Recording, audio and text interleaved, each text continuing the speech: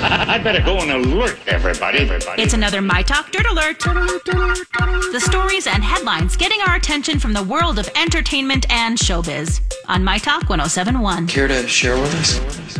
Kelly Clarkson is in a gift-giving mood this holiday season, and during her daytime talk show on Monday, she gave back to a special person and nonprofit. Jesse Juarez of Salinas fed his California community during the pandemic. He delivered over 151,000 meals and snacks and 11,000 food boxes to those in need while he and his family struggled financially. Clarkson celebrated Juarez's good deed and awarded him and his family $10,000 and gave $40,000 to the Boys and Girls Clubs of Monterey County. And Clarkson, with the help of Comcast, also gave the Boys and Girls Clubs access to free Wi-Fi for a year and 1,000 new laptops and high-speed internet for a year.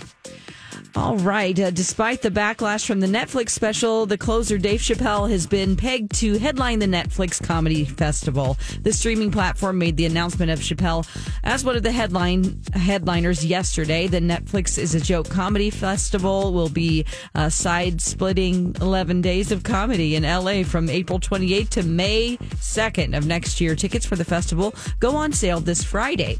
Alicia Keys has just been giving fans a glimpse of what is to expect from her next album by releasing a track list to Keys. That's the name of the album. It has 26 tracks and one of the most exciting projects she's ever done, she says. One of the originals side, you're going to hear laid back piano vibes.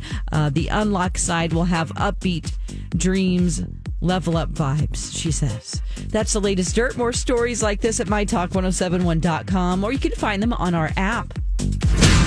You learned so much cool stuff. Dirt Alert updates at the top of every hour. Plus, get extended Dirt Alerts at 8:20, 12:20, and 5:20.